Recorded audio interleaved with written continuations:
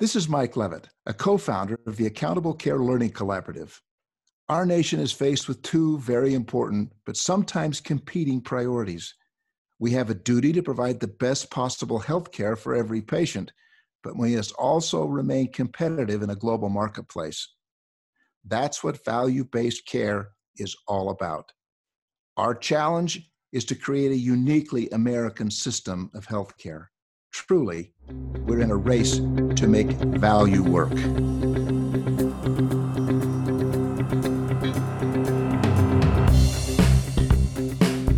Welcome to The Race to Value, a weekly podcast hosted by Dr. Eric Weaver and Daniel Chipping of the Accountable Care Learning Collaborative.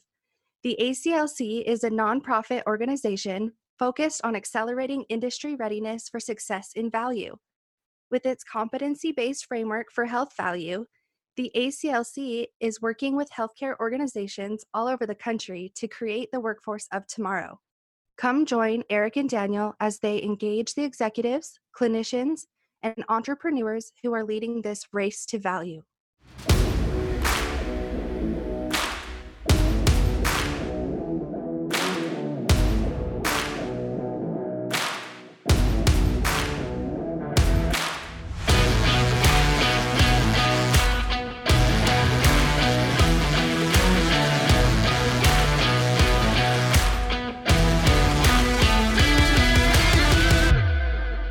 Race to Value listeners, this week we bring you Dr. Derek J. Robinson, Vice President and Chief Medical Officer for Blue Cross Blue Shield of Illinois. Under his clinical leadership and strategic oversight to ensure effective and efficient delivery of quality medical care, Blue Cross Blue Shield of Illinois has been able to move the needle on health equity and value-based care for over 8.5 million health plan members.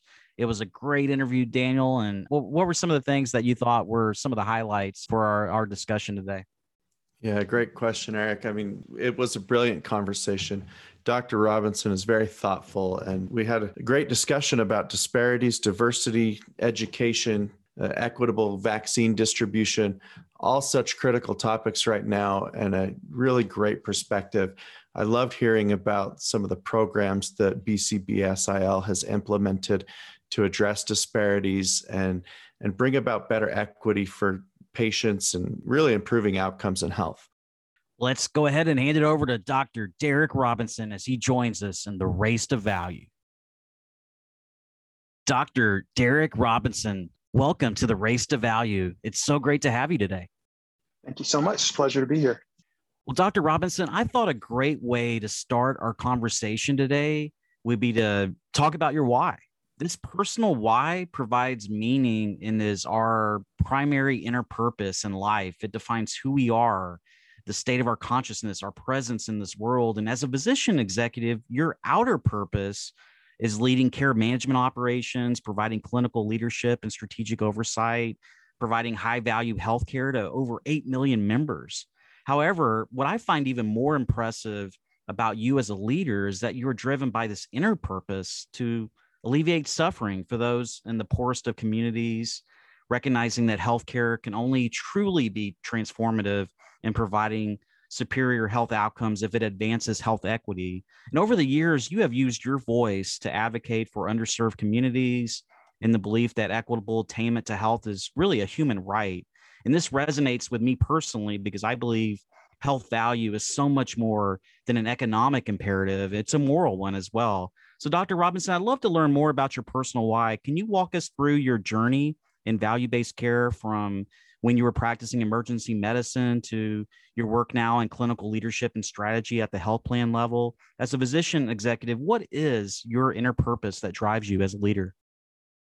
Thanks so much for the question. And I have to tell you, it's humbling to listen to the reflection, the observation that you shared. My career in medicine was really sparked by an interest in helping others and was really inspired by some of the observations I had of family members who were ill over the course of my childhood, and probably, I think, most significantly impacted by an uncle of mine who was affected by a rare stomach cancer and had an untimely death at age 41. And I think it's during that time period that I really began to shift my focus on aspiring to become a physician. And at the time my paternal grandfather passed away, I was pretty set that this was something that I wanted to pursue. And through the course of my educational training, both as an undergraduate and as a medical student, I began to gravitate towards emergency medicine as the area of specialty that I wanted to spend my time in. And of course, it's an incredible privilege to care for patients. Patients put a great amount of trust in their physicians, and certainly in an emergency medicine setting, often the patients that we impact are patients that don't have a prior relationship with us. And so that genuine desire to help others and to see them overcome their illnesses was something that I think was married well with an ability to quickly gain trust and to leverage my expertise in that particular setting. But one of the other privileges of emergency medicine is you get a chance to see both many of the bright spots and also many of the challenges that we have in our current healthcare delivery system, as well as the many factors outside of healthcare that influence the health of individuals and communities and subpopulations. And so as my career progressed through residency training and through business school, I really sought opportunities to not only have impact at the bedside, patient by patient, family member by family member, but the opportunity to have impact at scale. And many of the challenges that impact the health of communities across our nation really require large scale changes, and whether those changes are at a public policy level, whether it's impacting various social determinants of health or changes in how we actually deliver care and pay for care and manage quality. There are a number of different opportunities to see that positive change happen to the benefit of our patients and their families. And so that's really been at the heart of the work that I've had the privilege of leading, both in my roles working with the federal government, with the Centers for Medicare and Medicaid Services, leading some of their efforts at modernizing the use of electronic health records and value-based payments, to my work with the Illinois Hospital Association, leading patient safety and quality, working across the state, and then the current opportunities that I've been fortunate to lead at Healthcare Service Corporation and Blue Cross Blue Shield of Illinois in the areas of quality and accreditation and care management and supporting our value-based care programs. So that's a little bit about my purpose and my why, and appreciate the opportunity to be here with you. Dr. Robinson, thank you for sharing that. It's really meaningful to hear your purpose and what drives you. Eric referenced that with 8.1 million members, Blue Cross and Blue Shield of Illinois is the largest health insurance company in Illinois. And there are significant health equity challenges in some of the communities you serve, especially in the Chicago area.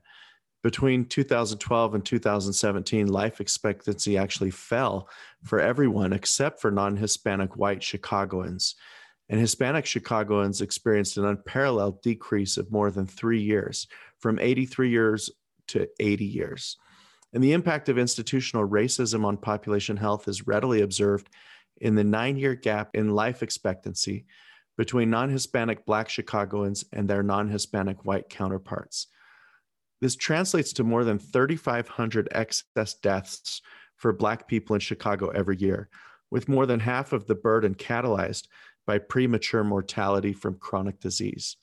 Chicago is one of the few large cities across the U.S. with a widening gap in all-cause mortality between Black and white residents across the last 10 years.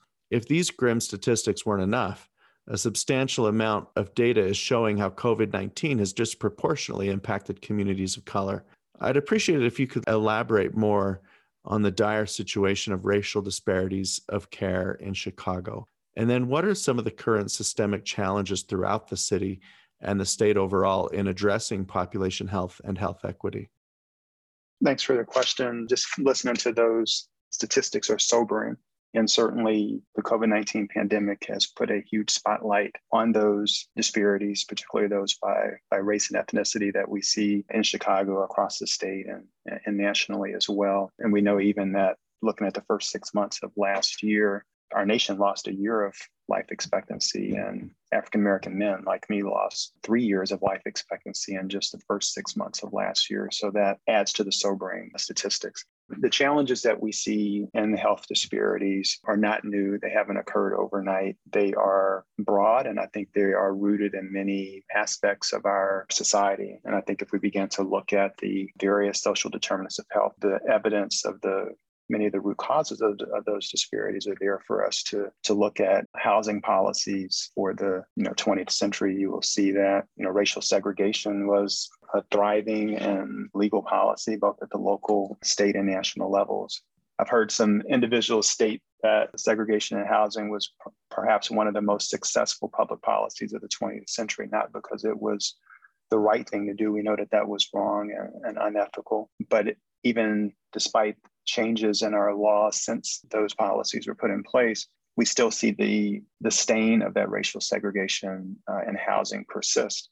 In Chicago, one of the hyper-racially segregated cities in the United States. And we do see huge life expectancy disparities in different geographies across our city. And as you all are probably aware, we have the misfortune of having the largest life expectancy gap between neighborhoods of any city in the United States, 30 years of life expectancy gap between areas, and the Streeterville area and areas of the south side of the city. And because race and place are synonymous, that also is very emblematic of the racial disparity that we see in life expectancy and many other factors such as infant mortality, maternal morbidity and mortality, elevated lead in the blood of children, and a number of other factors. I think the reason why that housing piece is so important and germane to the discussion, undoubtedly you've heard the term that your zip code is more important than your genetic code. Where you live determines a number of different factors: the quality of the education that you receive based upon investments in the educational system in those schools that are located there. It's a determinant of the quality of the air that you breathe. We know that there are differences in air quality in different parts of our city. And because our city is racially segregated, you see differential exposure to air pollution, which can have a detrimental effect on the health of individuals. It also impacts, the investments within a community. So where do we see, retail and grocery stores and access to healthy foods, investments in the built infrastructure in terms of, playgrounds, public places to exercise and access and safety. And then also, where jobs are located, where businesses determine that they want to build office spaces or production facilities. Those things also lead to other economic development within the communities. And so when we see disparate distribution of those resources, it has that spillover effect into many of these other social determinants. And so where you have areas where, the housing stock is inferior, old, dated, concentrated living in a pandemic, you certainly see heightened exposure to COVID-19, for example. If you have multiple generations living in a house, where you have individuals and communities that have lower access to personal transportation, you have higher usage of public transportation. So people who are on buses and trains, getting to their frontline jobs that are not in their communities, again, leading to that heightened exposure that we see in the pandemic. And then when you don't have healthy foods in the area, places to exercise, you see spikes in obesity. And so, many of the endemic chronic medical conditions that we see in our Black and brown communities, coupled with some of the environmental exposures, whether it's air, lead in paint, or contaminated soil, these other things contribute to adding to that morbidity load or increased illness that we see in many of these populations that contribute to the challenges reflected in life expectancy. And then as we get into the healthcare delivery system as well, we know that there are a number of landmark reports and more recent reports that reflect that, there are racial and ethnic disparities and inequities in how care is delivered. In other words, it's hard to distinguish our healthcare system as being uniquely different from many of the other institutions of our society where we see disparities play out by race and ethnicity, gender, and other factors. So all these things sort of layer on top of each other to reflect the outcome that you all talked about in your introductory comments regarding the disparities in health status. They're complex, they're intertwined. They certainly will require some focused and intentional work, honest and in-depth conversations, an effort that is sustained over time and durable, and not something that is, an area of focus for a period of time, but not part of the core work that we do going forward. And so therein lies the opportunity for focus, both at the local and state government level, opportunities for focus from corporate neighbors and philanthropic partners, and opportunities for focus by the healthcare community as well. Well, Dr. Robinson, thank you for providing such an extensive overview of some of these current challenges that we're facing in these communities. Indeed, there is an exceptional opportunity to do better. And as we look at this problem of African Americans and other demographic groups suffering in disproportionate numbers from various health conditions such as heart and lung disease, diabetes, immune deficiencies, and obesity, it really seems that healthcare is just one factor to consider. I mean, gestalt of population health is really determined by those social determinants that you referenced. That premise that 80 to 90% of a person's health is ultimately determined by social factors and environment. It's such a profound and challenging reality for us to consider. And, to the point you made earlier about the zip code in which you live has more impact on your health than actually having and oftentimes access to healthcare services is something truly remarkable. And I think about the implications that has on health equity, and it's huge. I mean, since African American, Hispanic, and Native American communities have long experienced wide gaps in household income and household wealth, and there is so much to address in the SDOH space. I mean, access to quality education, employment, housing, transportation, having access to nutritious foods. I mean, all of that influences, to the point you made earlier, the well-being of a community more than the delivery of healthcare itself. And as a health plan, I'm encouraged that Blue Cross Blue Shield of Illinois has really taken a lead role in supporting initiatives to improve housing, transportation, and availability of healthy food in disadvantaged communities. Can you tell us about some of these specific initiatives that BCBSIL is working on to address health equity and social determinants of health? Sure, be happy to. And again, while we're proud of the work that we're doing, we also appreciate that it's not work that we're able to do alone. And certainly there are other partners that are engaged in this work. We appreciate that, and we need to bring others to the table. I'll just start by, again, just noting that our mission really is to help improve the health and wellness of our members and the communities that we serve. And we know this is impacted, again, by many of the factors that I discussed earlier. One of the latest things that we've engaged in is establishing our Blue Door Neighborhood Centers, which are a new location that we've established in 3 communities across Chicago, in Chicago's Pullman community, Morgan Park community, and the South Lawndale community. And the idea there is to really have a hub for health and wellness that is nestled right there in the community where individuals live and where they need it. These centers are not focused on just Blue Cross Blue Shield members, but all individuals that live in the community. And so certainly during the pandemic, we've had to shift to having more virtual programming. But previously we had on-site classes, physical, mental health, social well-being programs, exercise classes for yoga, diabetes workshops, other things that would really bring folks together focused around health.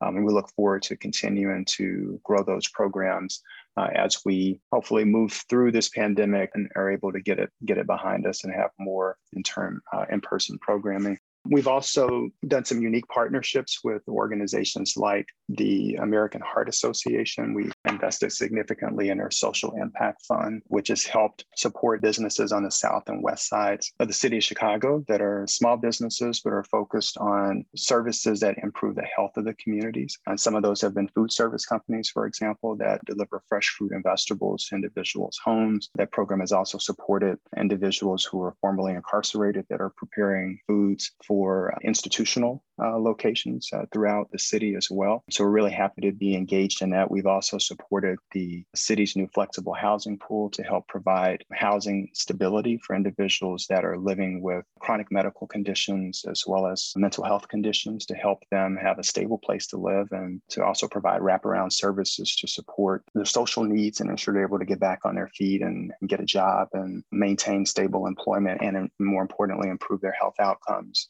so that they have a high quality of life. And so we've been really excited to be engaged in that work. And then certainly during the pandemic, we have invested heavily in supporting some of the immediate needs that have emerged out of the pandemic, as many individuals have lost jobs, in some instances, lost access to healthcare. And so in April of 2020, we invested $1.5 million in supporting community organizations across the state. And then last month, we had funded an additional $3.5 million to help with social services to impact health related to COVID. So very, again, invested in ensuring that, we're a part of improving health in the city of Chicago and across the state.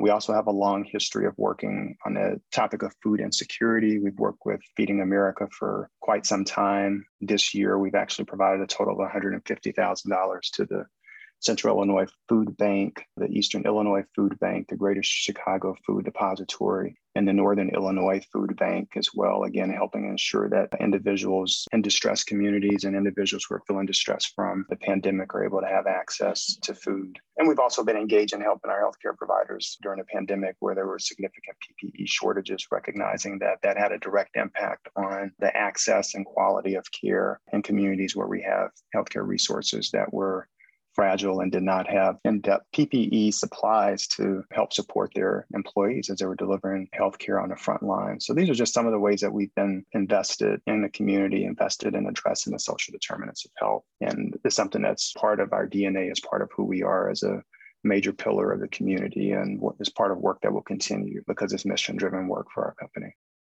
Dr. Robinson, I'd like to build on what you said about how COVID-19 has really brought about a more universal recognition of inequities that have been damaging the healthcare system for Black and Hispanic communities. And in the city of Chicago, recent data shows that Latinos have the highest COVID-19 infection rates at 18%, while Black Chicagoans have the highest rate of death. In fact, there are multiple studies across the country that show similar findings that Black, Hispanic, and Asian patients had significantly higher rates of COVID-19 infection and hospitalization and death compared to white counterparts.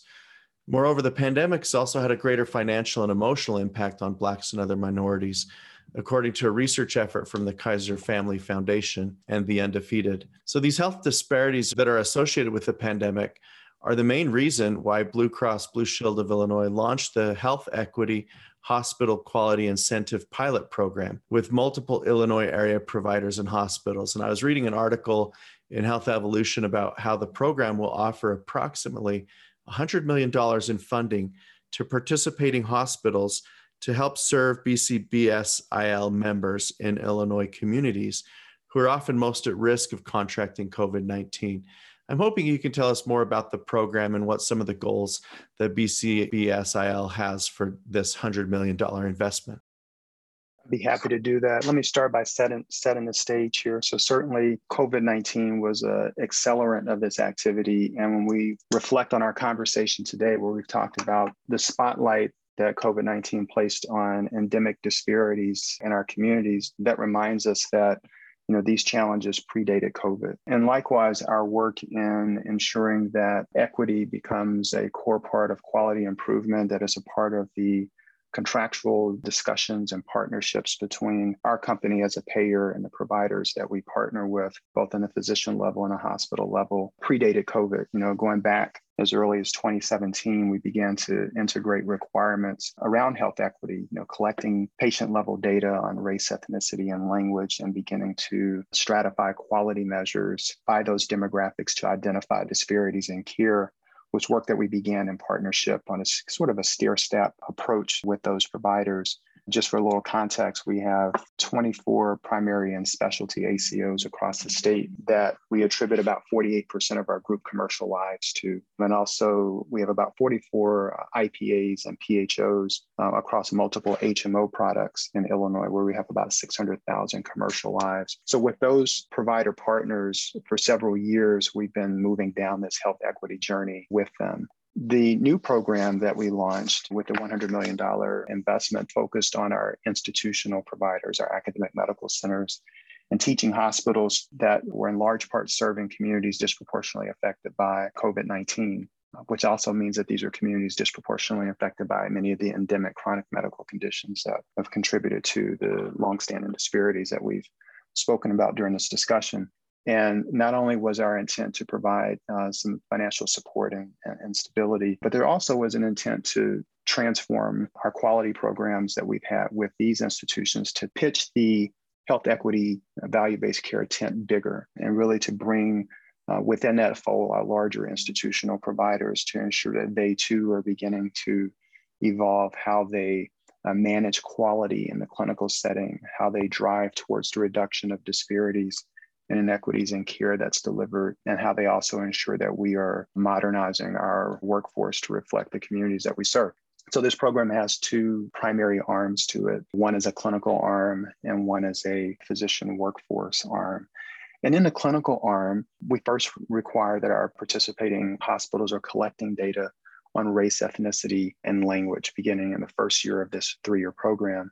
And begin in the second year, the collection of data on sexual orientation and gender identity. Again, with the premise that it's going to be difficult to improve those opportunities for improvement that you're not measuring. So we've got to do the measurement first. And then there's the expectation that these providers are stratifying their quality data by these demographics. And we have dollars at risk in the third year of the program for achieving reductions in disparities in care on a number of the CMS inpatient and outpatient measures. In addition, we appreciate just the significant challenges that we've seen both within the state of Illinois and across the country in the area of maternal morbidity and mortality and the racial and ethnic disparities there. So we've also included in the clinical arm of this program a focus on implementing some of the best practice bundles in terms of providing safe maternal care and management of hypertension and hemorrhaging or bleeding for pregnant moms.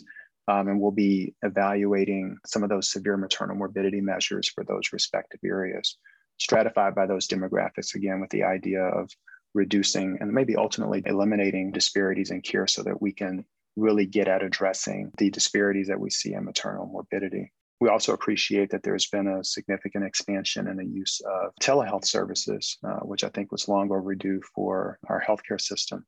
We also want to ensure in that process that there's not a widening digital divide. And so we're asking our participating hospitals to also look at the demographics of individuals that are using telehealth services and to ensure that we're not seeing that racial ethnic divide in access to care occur through those specific means as well. So those are some of the highlights of our requirements under the program on the clinical arm. Looking at the physician workforce arm, there we have some longstanding underrepresentation of African Americans, Hispanics or Latinos, and the American Indian population in the physician workforce, both at the state level in Illinois as well as nationally. I mean, even as you dive in deeper into the Hispanic ethnicity, you again see that there's significant underrepresentation, for example, in the Mexican American category and the Puerto Rican category and others. And so one of the things that we're challenging our institutions to do is to look at their hospital service area, look at the racial and ethnic demographics of the community that you serve and ask the fundamental question, are your medical school classes representative of that community? Are your residency programs and your fellowship programs representative of that community? Are your clinical faculty representative of that community? And not just in aggregate, but look at it by specialty level on the clinical faculty component and the graduate medical education component as well. Back in, I think, March or April of 2019, we had a chance to convene most of the teaching hospitals and large health systems across the state for a focused discussion on physician diversity. And we had partners come in from the AAMC and the ACGME. And it was very eye-opening to marry the data in terms of the demographics on race and ethnicity across residency training programs and kind of the lived experience of trainees. It's one thing to walk through major medical centers, see doctors on rounds, notice that many of the physicians in the white coats that are rotating through the halls and caring for patients often don't reflect the demographics of the patients that are being served, particularly when your medical center is located in an African American or Hispanic community. It's another thing to look at the data that depicts how many residents that are African American or Hispanic or American Indian are in specialties across the entire state's GME programs, whether it's orthopedics, urology, radiology, and so forth. And it was startling. And that really helped inform our approach going into this program. And honestly, those who were in the room that day, nearly 200 individuals, thought that while health insurance companies typically have not been engaged in this aspect of work, that they thought we could play a unique role in it. And so when we look at this component within the pilot program, we set in place some goals for our institutions to be more representative of the communities that they serve. And if they find that they're not representative, some goals for them to demonstrate levels of effort year over year and ultimately towards achieving some outcomes in the direction of parity. And so we think that's very important. We think it can be an accelerant of change. We also have some expectations around the implementation of implicit bias training throughout sort of the value chain of the admissions process for medical schools as well as for residents, starting at a leadership level, so department chairs as well as residency selection committees and medical school admissions committees and individuals that are engaged in the interview process being trained annually on implicit bias as a requirement within our program. And then also it's been recognized that there are some gaps in leadership support for diversity, equity, and inclusion in the graduate medical education sphere. And so we have a requirement for the appointment of a vice dean or a vice president that has executive reporting relationships within the organization that'll be responsible and accountable for that particular scope of work. And then we also have, requirements that the holistic admissions review process be implemented in graduate medical education programs, and that our institutions are maintaining their diversity and equity and inclusion staffing and increasing that staffing over the course of the program commensurate with some of the additional resources, that we've provided. And then I think one really important component of this program is looking at the development of an annual report that brings together both the successes and challenges in both the clinical quality component as well as the workforce component around equity, and ensuring that the governing bodies that manage our respective provider organizations have visibility to that information so that they can be agents of support and wind in the sails of these efforts towards health equity. And the last thing I will add on that is, as I talked about the underrepresentation by racial and ethnic demographics across specialties, I think it's also important to note that within the teaching ranks of our medical training program, we also see disparities in the number of African Americans, Hispanics, and American Indians that are in the upper ranks of the promotion and tenure process. So whether they're assistant professor, associate professor, or professor, as you move up that rank, you see even worsening underrepresentation within those higher ranking roles within academia and medicine. And so one of the things we've also required is that our institutions are including credit for work in the space of diversity, equity, and inclusion towards the promotion and tenure process, because we know that often the responsibility for addressing efforts to reduce disparities and pursue health equity fall disproportionately on the shoulders of the few minority clinical faculty that are within the institutions. And often that work is not credited to support those individuals as they move forward in their academic pursuits. So they often have to choose between trying to meet a real moral imperative within the communities that they are serving and with which they have experience with, and pursuing other academic interests for which they would get credit towards advancing within the academic ranks. And so we want to eliminate that as being a disadvantage for those individuals. So we've taken a pretty granular and intentional effort at both addressing opportunities to improve health equity and clinical care in the near term, but then also ensuring that the seeds are planted for some durable efforts that will sustain over time, and that also align with a large body of literature that shows that having more racial and ethnically diverse physicians will likely lead to increased access, because those physicians are more likely to serve the underserved, more likely to serve individuals who have Medicaid or might not have English as their primary language. And certainly building that trust at the physician-patient level, meeting patients where they are based on their lived experiences, we think can certainly help address opportunities to improve health, opportunities to improve patient compliance and our understanding of things even outside of healthcare that influence their health status, and really helping empower them to reach their fullest potential. So we're excited about this program. We look forward to seeing what its impact is on the health status of patients across Illinois, as well as our healthcare delivery system over time. And this is just the beginning of that work. Dr. Robinson, I'm inspired by this work to really improve health equity and clinical care and the diversity inclusion of the workforce. And it's certainly an outstanding opportunity. And we'd love to have you on it maybe at some point in the future to talk about these great results and how that investment's being leveraged in the right way to really move the needle here. And I wanted to ask you, we've talked a lot about the vulnerability in your member communities and some of the long-standing entrenched institutional racism that African American Americans and other groups are facing. And I wanted to ask you more about COVID-19 and building trust in communities and ensuring equitable distribution of vaccines. And I know that's an issue that you've been working on. Just for our listeners out there, and I think we mentioned some of this data earlier, but the virus has really exacerbated health disparities even further within the African American community. They're 3 times more likely to be hospitalized from COVID-19 compared to their white counterparts, and twice as likely to die from the virus. And as we address this pandemic, it's of paramount importance that we ensure equitable distribution of vaccines. However, a nationwide Kaiser Family Foundation survey in December of 2020 reported that only 35% of African Americans stated that they definitely or probably would not get the vaccine. And this was a significantly higher percentage of reluctance compared to all other ethnic counterparts surveyed. And the revelation of this study, in a similar vein to the rest of 2020 with regard to civil unrest, and it really reflects a much deeper problem within our society. Quite frankly, it seems that many African Americans have an inherent distrust of the American medical system, and that's certainly understandable given our country's established history of abusing African Americans, such as the 40-year Tuskegee experiment that created generational trauma and general distrust of the health system. And I read recently that Blue Cross Blue Shield of Illinois has taken a lead role in ensuring expansion of access to COVID-19 vaccinations, testing, and education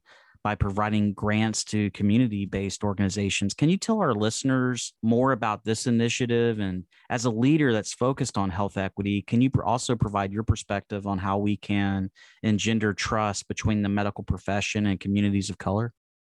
It's been a very challenging 15 months or so since COVID-19 has arrived on our shores here in the U.S. And there certainly has been great interest in the development of a vaccine. And we are almost 6 to 7 months, 6 months following the initial launch of vaccination efforts in the U.S., which is extraordinary. I think it's really difficult to have an honest conversation about trust and improving vaccination across communities without just acknowledging that 2020 was filled with a lot of political influence and information that was distributed to the community. And so there's a lot of mistrust that I think lingers from that. And we see that by rural and urban communities. We can look at it by political ideology. And certainly, yes, we also see it by race and ethnicity. And I think while there are some alarming statistics around low vaccination rates in some of our Black and brown communities, it's been my experience that there's a large segment of folks that are on the fence and leaning in the direction of getting vaccinated. They need just a little bit of a nudge. They need a few doubts erased. They need,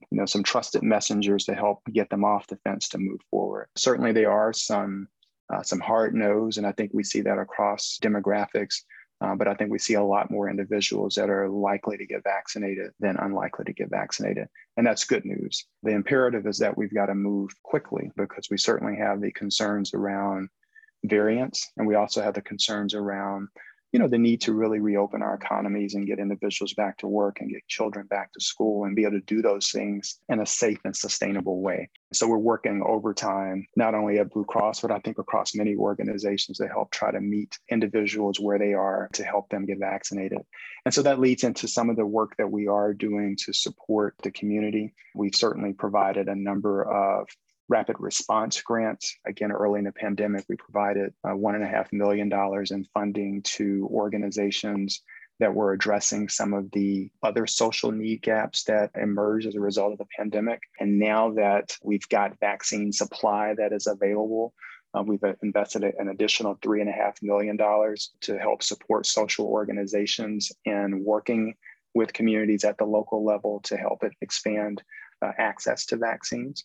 We've worked with public health departments routinely over the years and at an even heightened level during the pandemic and during this last 6 months of efforts to vaccinate individuals to ensure that those resources are adequately distributed. We're also working in close partnership with the state to help ensure that many of our elderly and seniors population is getting vaccinated. But we know right now the biggest challenge that we face are in individuals ages 18 to 64. These individuals are driving the hospitalization rates that we see currently. As more and more of our seniors have gotten vaccinated, we've seen the numbers of hospitalized over 65 drop off dramatically, and those are being replaced with folks in the 18 to 64 category. So we're working diligently to try to address the concerns of individuals and move them forward. And while there are a number of those historic examples of racism in healthcare that you've noted, I think many of the things that drive the hesitancy that folks have currently is really just based on their current lived experiences. And so, again, we have to meet people where they are, understand what those concerns are, and then help empower them and give them options to make that decision. And in some instances, that means actually bringing the vaccination resource to them. So in communities where you have folks who don't have access to personal transportation, they don't have smartphones, and then access to technology to do scheduling, how do we make it easy for them? So it's one thing to convince them. It's another thing to actually make it easy for them to get the vaccine. And so those are the efforts that we're supporting currently. And the last thing I will add there is we've also supported our clinical staff within the company, our nurses and physicians and others, being able to take time off from work to help volunteer with some of our providers to assist in vaccination. And we compensate our employees while they're actually doing that service in the community. So we're really proud to support this effort to not only improve trust and improve the likeliness that individuals will get vaccinated, but also to help support some of the infrastructure that's being led by our leaders and our provider partners to get individuals across our communities vaccinated. Dr. Robinson, I'd like to focus on some of the specific conditions that are being addressed by BCBSIL as part of its broader health equity strategy. As I understand, your organization's been focused intently on specific health issues and medical conditions.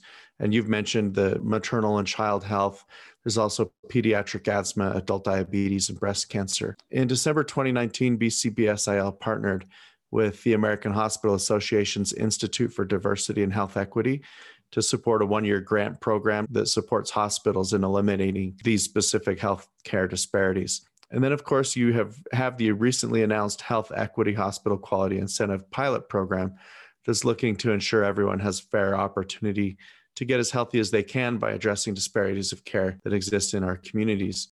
Can you share any outcomes data that you may have related to some of the specific conditions, such as maternal and child health, the pediatric asthma, adult diabetes, and breast cancer, that have been targeted for improvement within your health equity strategy?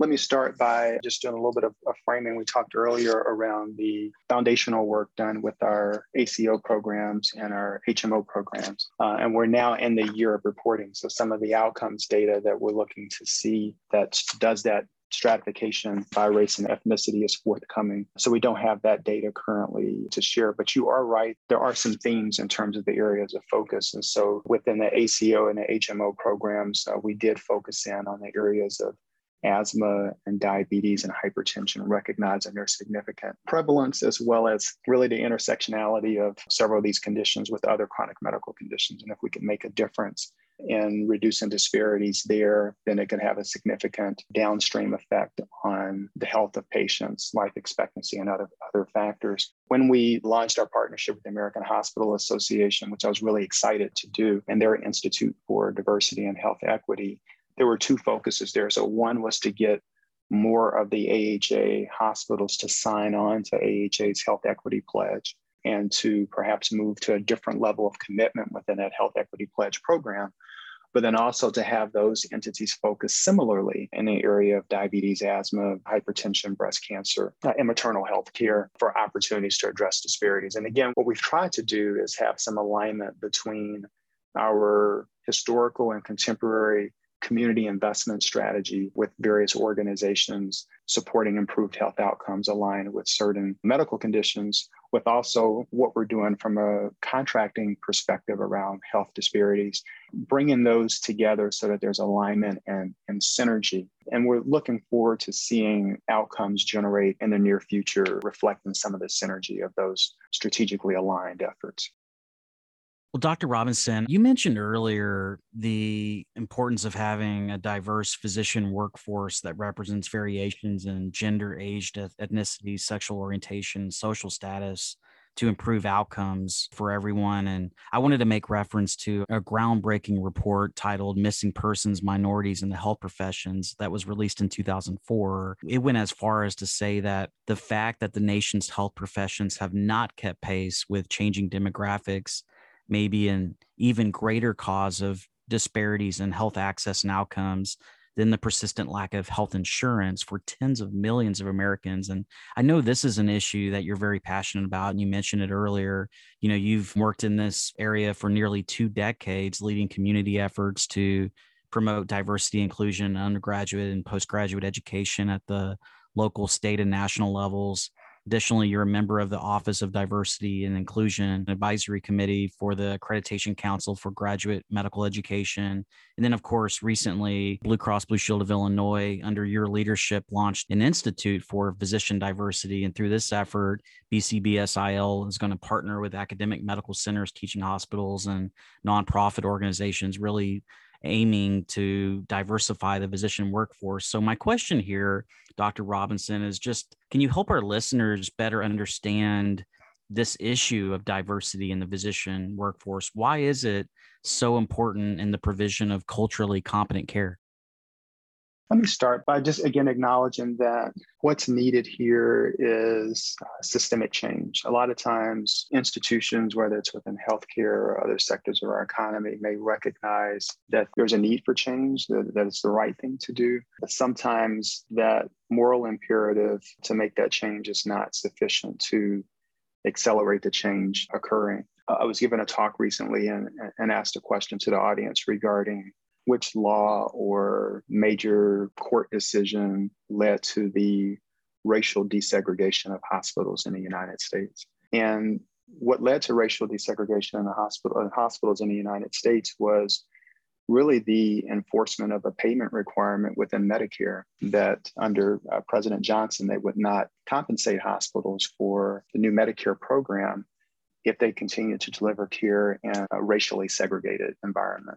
We know that the implementation of Medicare came behind previous decisions that struck down separate but equal, for example, came behind the Civil Rights Act of 1964. So I think that when we look at the business case for changes where payment and revenue are influenced by the decisions of organizations, I think that gets the attention of leaders who can help drive some of that systemic change that needs to occur. I think it's reflective of the wisdom of some of the work that we've done in our pilot program to help address this challenge. The imperative, I think, is driven by the data. There are a number of reports. There was an evaluation of patients in California, for example. They did a study of African-American men participating in a randomized control trial, and they determined that those African-American men were more likely to share health concerns and were more likely to seek out additional preventative care when they were receiving care from an African-American physician. And what that reflected was that there is some distrust amongst racial and ethnic minorities. So this is where the patient is based on their lived experience, which may impact their decisions and their level of trust of the healthcare system. So we do need to deliver a workforce that's more reflective of the community. So in some instances, we can meet patients where they are. And I always like to remind folks that this effort does not imply that physicians who do not have racial concordance with their patients can't provide good, high quality care. I always like to use myself as an example that I've encountered patients in the emergency department that wanted a woman physician. And that didn't mean that as a man or a male physician that I couldn't provide high quality care, but there was something in that patient's experience that made them feel more comfortable. They might share additional information. And where possible over time, I've worked to accommodate those requests. And I imagine if there was no woman physician available in the entire group, you know, that's a challenge. And that in an emergency setting can lead to some decisions on the part of the patient, maybe not to seek care that could be detrimental. And so I think we think about the same thing when we look at this from a race and ethnicity perspective. Language concordance is important. I'm sure a number of your audience members who are physicians have been in a situation where they did not speak the language of the patient that they were providing care to, and can appreciate that as the language barrier can certainly reduce the quality of care. I think there's been studies out that have demonstrated that as well. So again, we have to ensure that we are meeting our patients where they are, prepared to provide them with high quality, culturally competent, linguistically concordant care to best position us to deliver good health outcomes.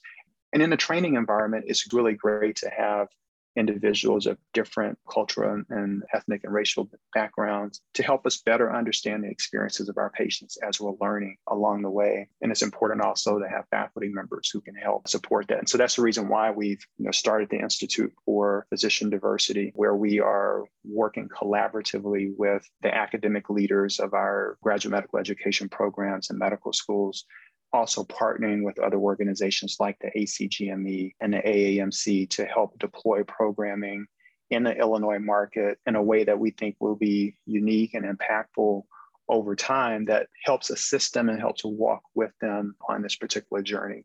Folks often use the descriptors carrots and sticks. If you want to use that here, this is not just a stick. This is a carrot. We want to be part of the process with you. We want to help you be successful. We think it's the right thing to do for communities across the state as well as for our members. Dr. Robinson, I'd like to wrap up our conversation today by asking for your perspective on how we bridge the digital divide to help ensure health equity. Even though we're early in thinking about broadband internet access as a social determinant of health, especially given the expansion of telehealth in this last year, really, if we're to win this race to value in a new era of connected care and virtual visits, we have to make one principle sacrosanct, that the digital revolution cannot simply make only the wealthy healthier.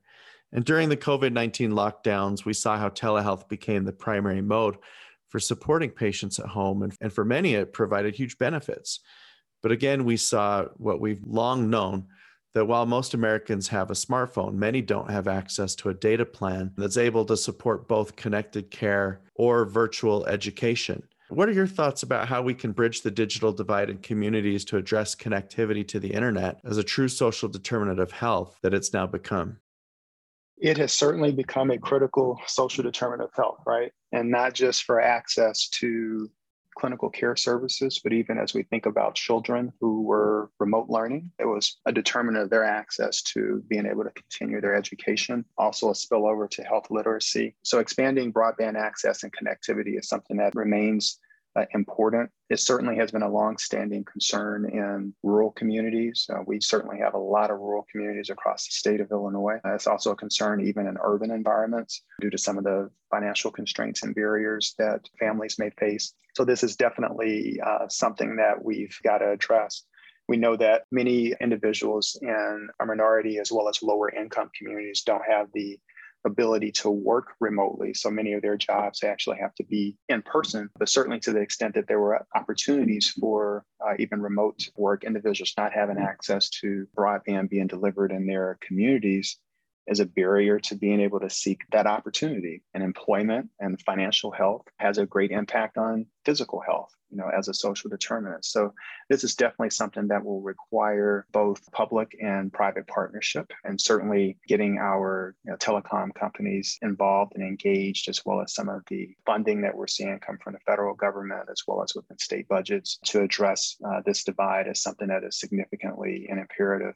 Again, not a new revelation, but certainly something that was accentuated during the pandemic, and certainly something that we need to make progress on.